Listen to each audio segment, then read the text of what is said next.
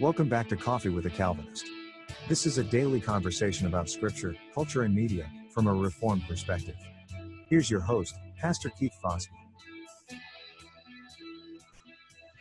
Welcome back to Coffee with a Calvinist. My name is Keith Foskey, and I am a Calvinist. Today, we are going to continue a conversation that we began a few weeks ago, and this is another episode of the Caffeinated Calvinist Roundtable. And so I'm going to bring up my friends here, the ones who do this show with me. I have today Sam Brown, who is a humorous voice on Caffeinated Calvinist. He always loves to make us laugh. You can see him with his hands there.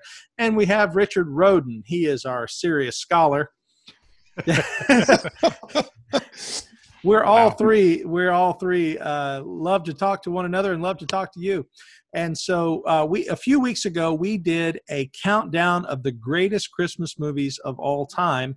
And we ended up on one that I don't think any of us expected. We ended up on A Christmas Carol as the greatest Christmas movie. We did it in a format of a head-to-head competition. It was based on a tournament-style bracket system, and it was a setup. And if you haven't seen it and you're looking for something fun to do this Christmas week, go back and watch what we did just a few weeks ago on the show. But today, we're going to continue that same vein of debate by looking at Christmas songs, Christmas music, and today we're going to be looking at Christmas hymns. Tomorrow, we're going to be looking at Christmas carols, songs that are not necessarily religious in nature, but are sung at Christmas time. And we're looking for the best Christmas hymn, the best Christmas carols. And then day 3, we're going to look at the worst of the worst. And the worst of the worst is songs that are just plain awful, bad Christmas music. And we're going to have a lot of fun with that conversation as well. So today we're going to be looking at the best of the Christmas hymns. And here's what we have as far as the Christmas hymns go. We have, O come, Emmanuel. O come, all ye faithful. Hark the herald angels sing, and Joy to the World. Now you might say, well, how did you come up with those 4? There's tons of Christmas hymns. Well, we started out with a really long list and we whittled them down through a series of conversations that we've had with several folks. I had some conversations with folks at my church, with Sunday school class, and even among us, we sort of looked at which ones we thought were best and sort of conversated about that. And these are the 4 that we've come up with as the best. And each of us are going to be arguing for one or the other as we think is the best Christmas hymn.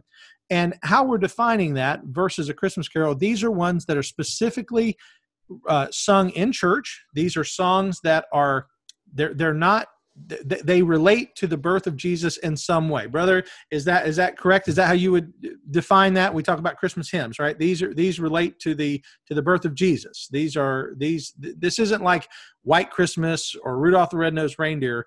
This has something to do with the birth of Christ. You guys would agree with that? Yes, sir. And these are songs that do you guys sing Christmas songs at church? Does your church sing traditional Christmas songs? All year round. All year round. Okay. All right. How about you, Richard? Yes, we've seen every one of these familiar to me because we sing them often. Okay. Over the last few weeks, have you been singing more in church, Richard, or has it been fairly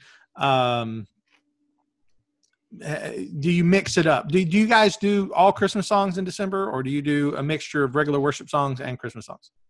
It's a mixture. There'll be one in there because usually on a Sunday morning we'll have 3 or 4 hymns that we'll sing, or sometimes it's contemporary kind of Christian music. It ain't anyway, I'm not gonna go long there. It's not your garbage radio stuff.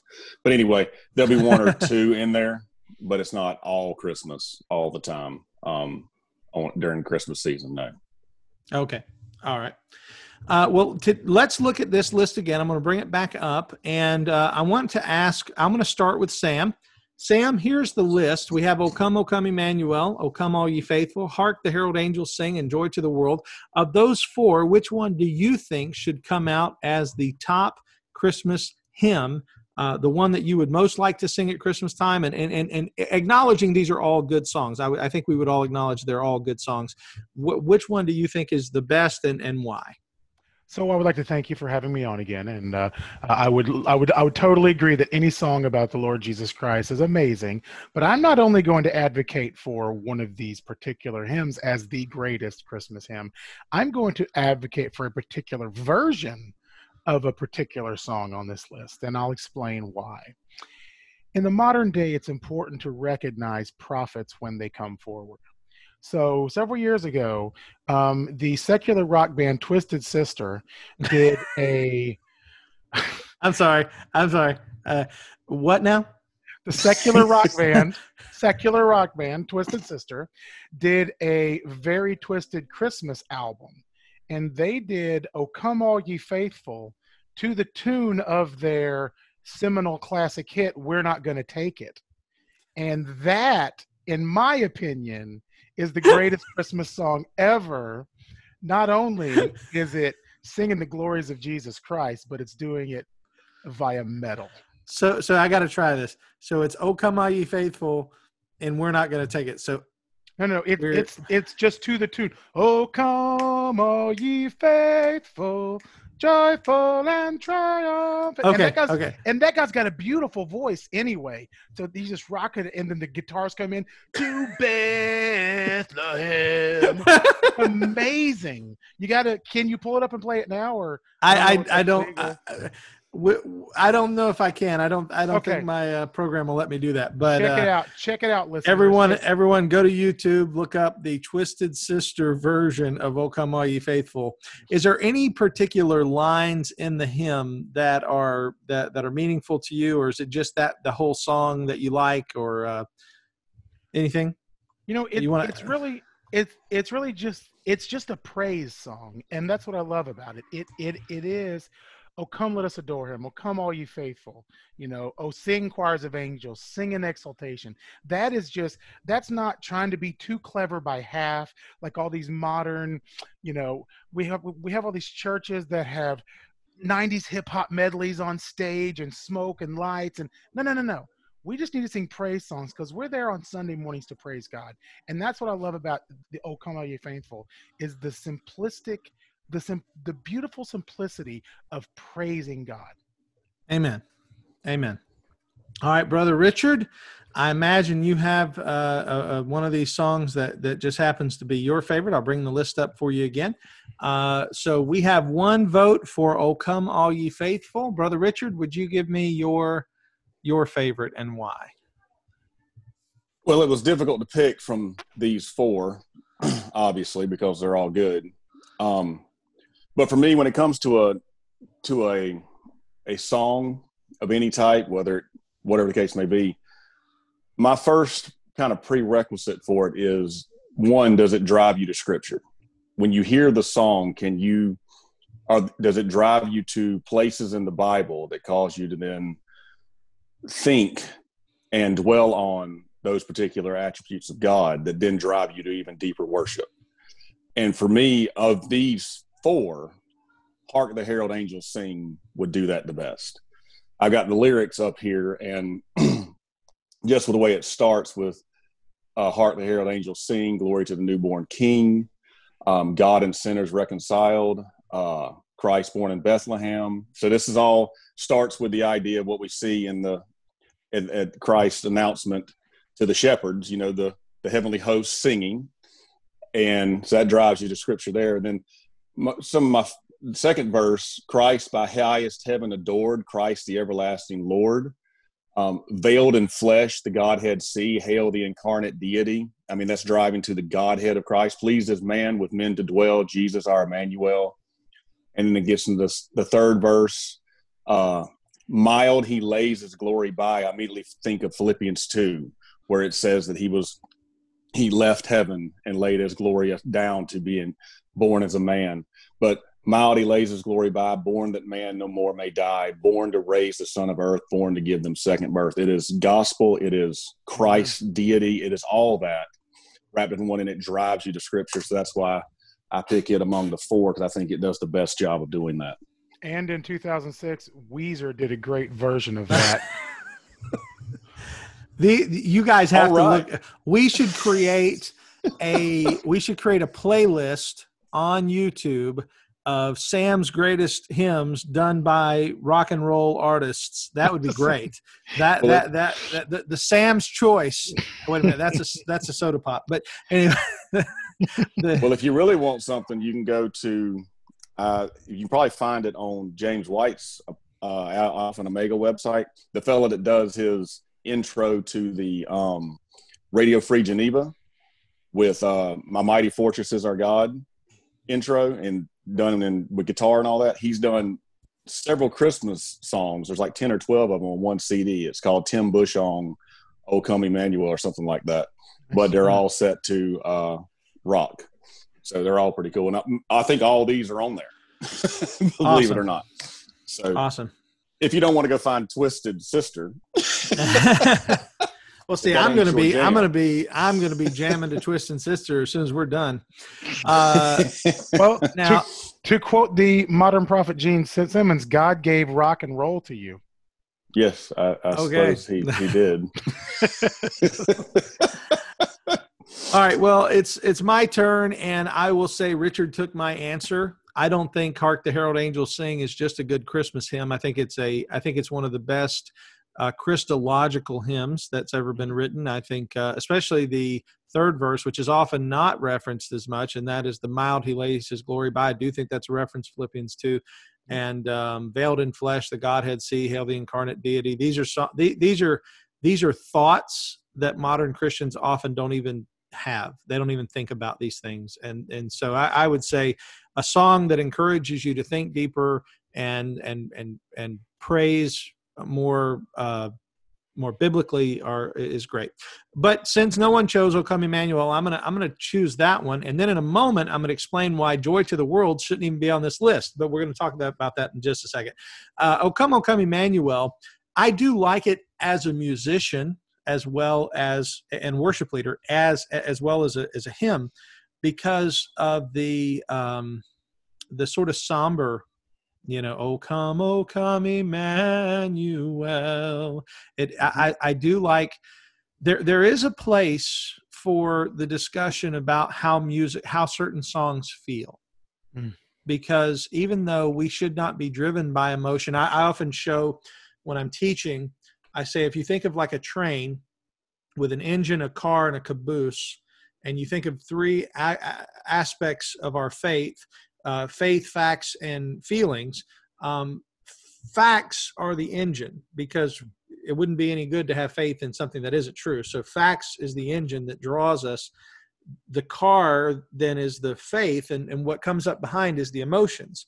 And all three of those things are important. We should not be stoic, emotionless worshipers. So emotion shouldn't pull the car, but emotion also shouldn't be disconnected from it as well. So we can talk about the emotional appeal of certain songs as long as they are theologically accurate.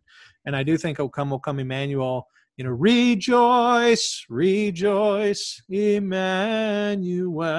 That there's some thought went into how that sounds and how that feels when you sing it. And I do think that there's value there. So even though I would agree with Richard that "Hark the Herald Angels Sing" I think is the better song, I did want to advocate for the other one. I think I know why it's on the list. But now let's talk about "Joy to the World," because I don't think "Joy to the World" should be on this list, because "Joy to the World" is actually not about Christmas. It's about the second coming of Christ. If you look at the lyrics of "Joy to the World," it's referring to what happens when Christ comes again. And let me pull up the lyrics real quick, and I'll make my argument. I'm looking at them too. Okay. I've already got them up. I was prepared. I did my homework. Look at you. I was putting children to bed who didn't want to go. So I got 5 windows open. So while you're doing that, Keith, I was going to just put a little finer point on what you were saying, because I'm totally in agreement with faith, facts, and feelings.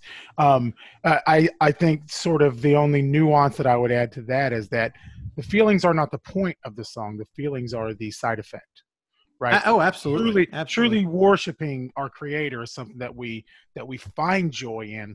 We don't seek that joy for ourselves, but it's I mean, I know it's very nuanced. It's a very small difference, but I know people who go to these happy clappy churches and they sit there with the rock show that they watch, and it's disgusting to me that that's the purpose of them going, because they like seeing a good show.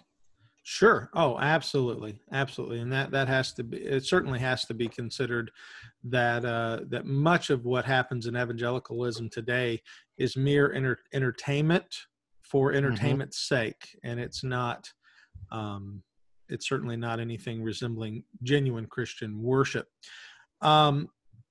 Just quickly, I did pull the lyrics up here, and the point, I think, of the song, it certainly says, "Joy of the world, the Lord has come, let earth receive her King." You could say, yes, that's about Jesus' first coming, but it later in the song, it refers to the reversing of the curse. Let me find the verse I'm looking for.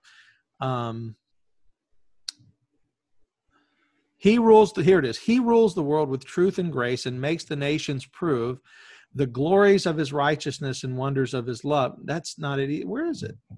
I think I'm looking at like a modern version here.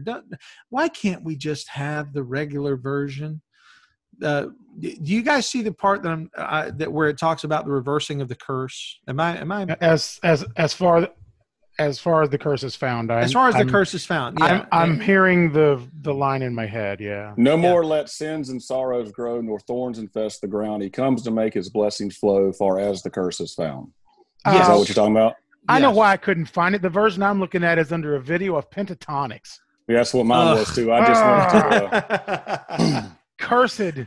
Oh, by the way, on the third show this week, we are going to be discussing whether or not Pentatonix should be on your Christmas playlist, but we're going to talk about that later. Pro tip: the answer is no.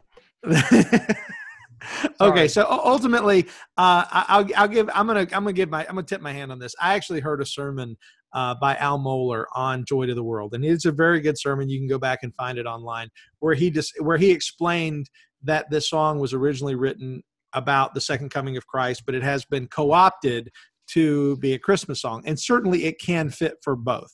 But that it was actually originally written as about the second coming. And if you read it with that in mind, it does make sense. And so, is it a great Christmas song? Well, it has traditionally become a Christmas song, and everybody's top 10 Christmas hymns list includes "Joy to the World." But the greatest joy will be when the Lord comes again. And that's the point. So anyway, that finishes that conversation. And I do have, before we end today's program, I have one very quick lightning discussion, and this is going to be just quick opinion question, because we're running out of time on today's program. Do we think that "O Holy Night" is a good or a bad Christmas hymn? And here's the reasoning. I was told by a very dear friend, a man I love and respect, that he does not like "O Holy Night" because the third verse is a social justice proclamation. And if you don't know, look up "O Holy Night." And we just sang it at church last night. And as I was singing the third verse of the song, I got to thinking about this guy's argument, and it makes sense. I mean, he's a pastor. This guy's put a lot of thought into this. And the third verse of "O Holy Night" does seem to, it could certainly be co-opted by those who are promoting a social gospel. So if you don't remember the third verse, it says, "Truly he taught us to love one another. His law is love and his gospel is peace. Chains shall he break, for the slave is our brother, and in his name all oppression shall cease. Sweet hymns of joy and grateful chorus raise we, let all within us praise his holy name." So the key part, I think, that he doesn't like is the part where it says, "In his name all oppression shall cease." And I would see that as oppression of sin's oppression. But he's seeing this as a statement of that this is a social justice song. Well, the first question I got is, when was this written originally? You keep talking, and I'll look that up. Because if he has taught us to love one another, that again, like we're talking about driving you to Scripture, what has he taught us? You'll know who his disciples are if they have love for one another. His law is love and his gospel is peace. That is a biblical statement. Chains shall he break, for the slave is our brother. The slave being, correct me if I'm wrong here, chains shall he break, for the slave is our brother. Our brother is Christ. He came to be a servant, or maybe he's talking about the slave as in, each other. But either way, the slave is our brother. That's another.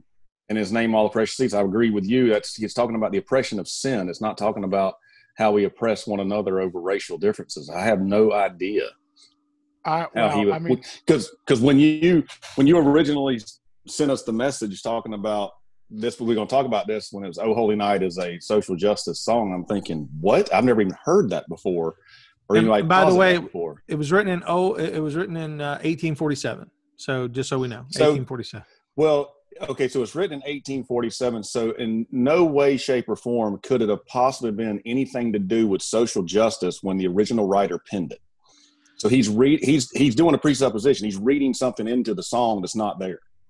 Because I guarantee the original writer, when he wrote this, he had scripture in mind. He wasn't thinking about 2020 when everything is racist. Well, as I said, the guy, as I said, the guy who said this is very thoughtful. I would want to ask him more why he thinks this, but that's okay. And we are running low on time. Zoom limits us on time. So Sam, do you have anything you want to add to that before we wrap up? Absolutely. Just real quick. My initial thought when you said that was something I constantly have to remind myself of, because I'm still a relatively new Christian, is that I always have to consistently remind myself, am I looking at the Bible through a cultural worldview or the culture through a biblical worldview? And when you hear all oppression shall cease, and you instantly go to soy boy, male feminist Antifa people and think that's what that's talking about, I have to think that you're interpreting that through a cultural worldview rather than a biblical worldview, because all oppression shall cease. In heaven, we'll all be free, and all oppression will actually cease. So I would say I would respectfully and lovingly say that's nonsense. Okay. The only thing I can figure that he's doing, and I'll say this quick, that your pastor friend, is he's worried about it being twisted. Maybe that's what he's doing. He's twisted by the culture. And I could see that happening. I could see someone today hearing it and applying it incorrectly, applying it non-biblically. All right, gentlemen, thank you guys, and hang out, because we're going to continue. We're going to record tomorrow's program. But for those of you who are listening, thank you for listening to today's program. I hope you're having a wonderful Christmas week, and I hope that what you have heard today has been somewhat encouraging. We were a little more serious today, talking about the value of the value of Twisted Sister. Well, we talked about the value of scriptural basis of these songs, and so right now we're going to switch to talking about the best Christmas carols, but that's going to be on tomorrow's program. So I hope that you plan to be with us tomorrow. Thank you for watching Coffee with a Calvinist. My name is Keith Foskey, and I have been your Calvinist. May God bless you. Thank you for listening to today's episode of Coffee with a Calvinist. If you enjoyed the program, please take a moment to subscribe and provide us feedback. We love to receive your comments and questions, and may even engage with them in a future episode. As you go about your day, remember this: Jesus Christ came to save sinners. All who come to him in repentance and faith will find him to be a perfect Savior. He is the way, the truth, and the life, and no one comes to the Father except through him. May God be with you.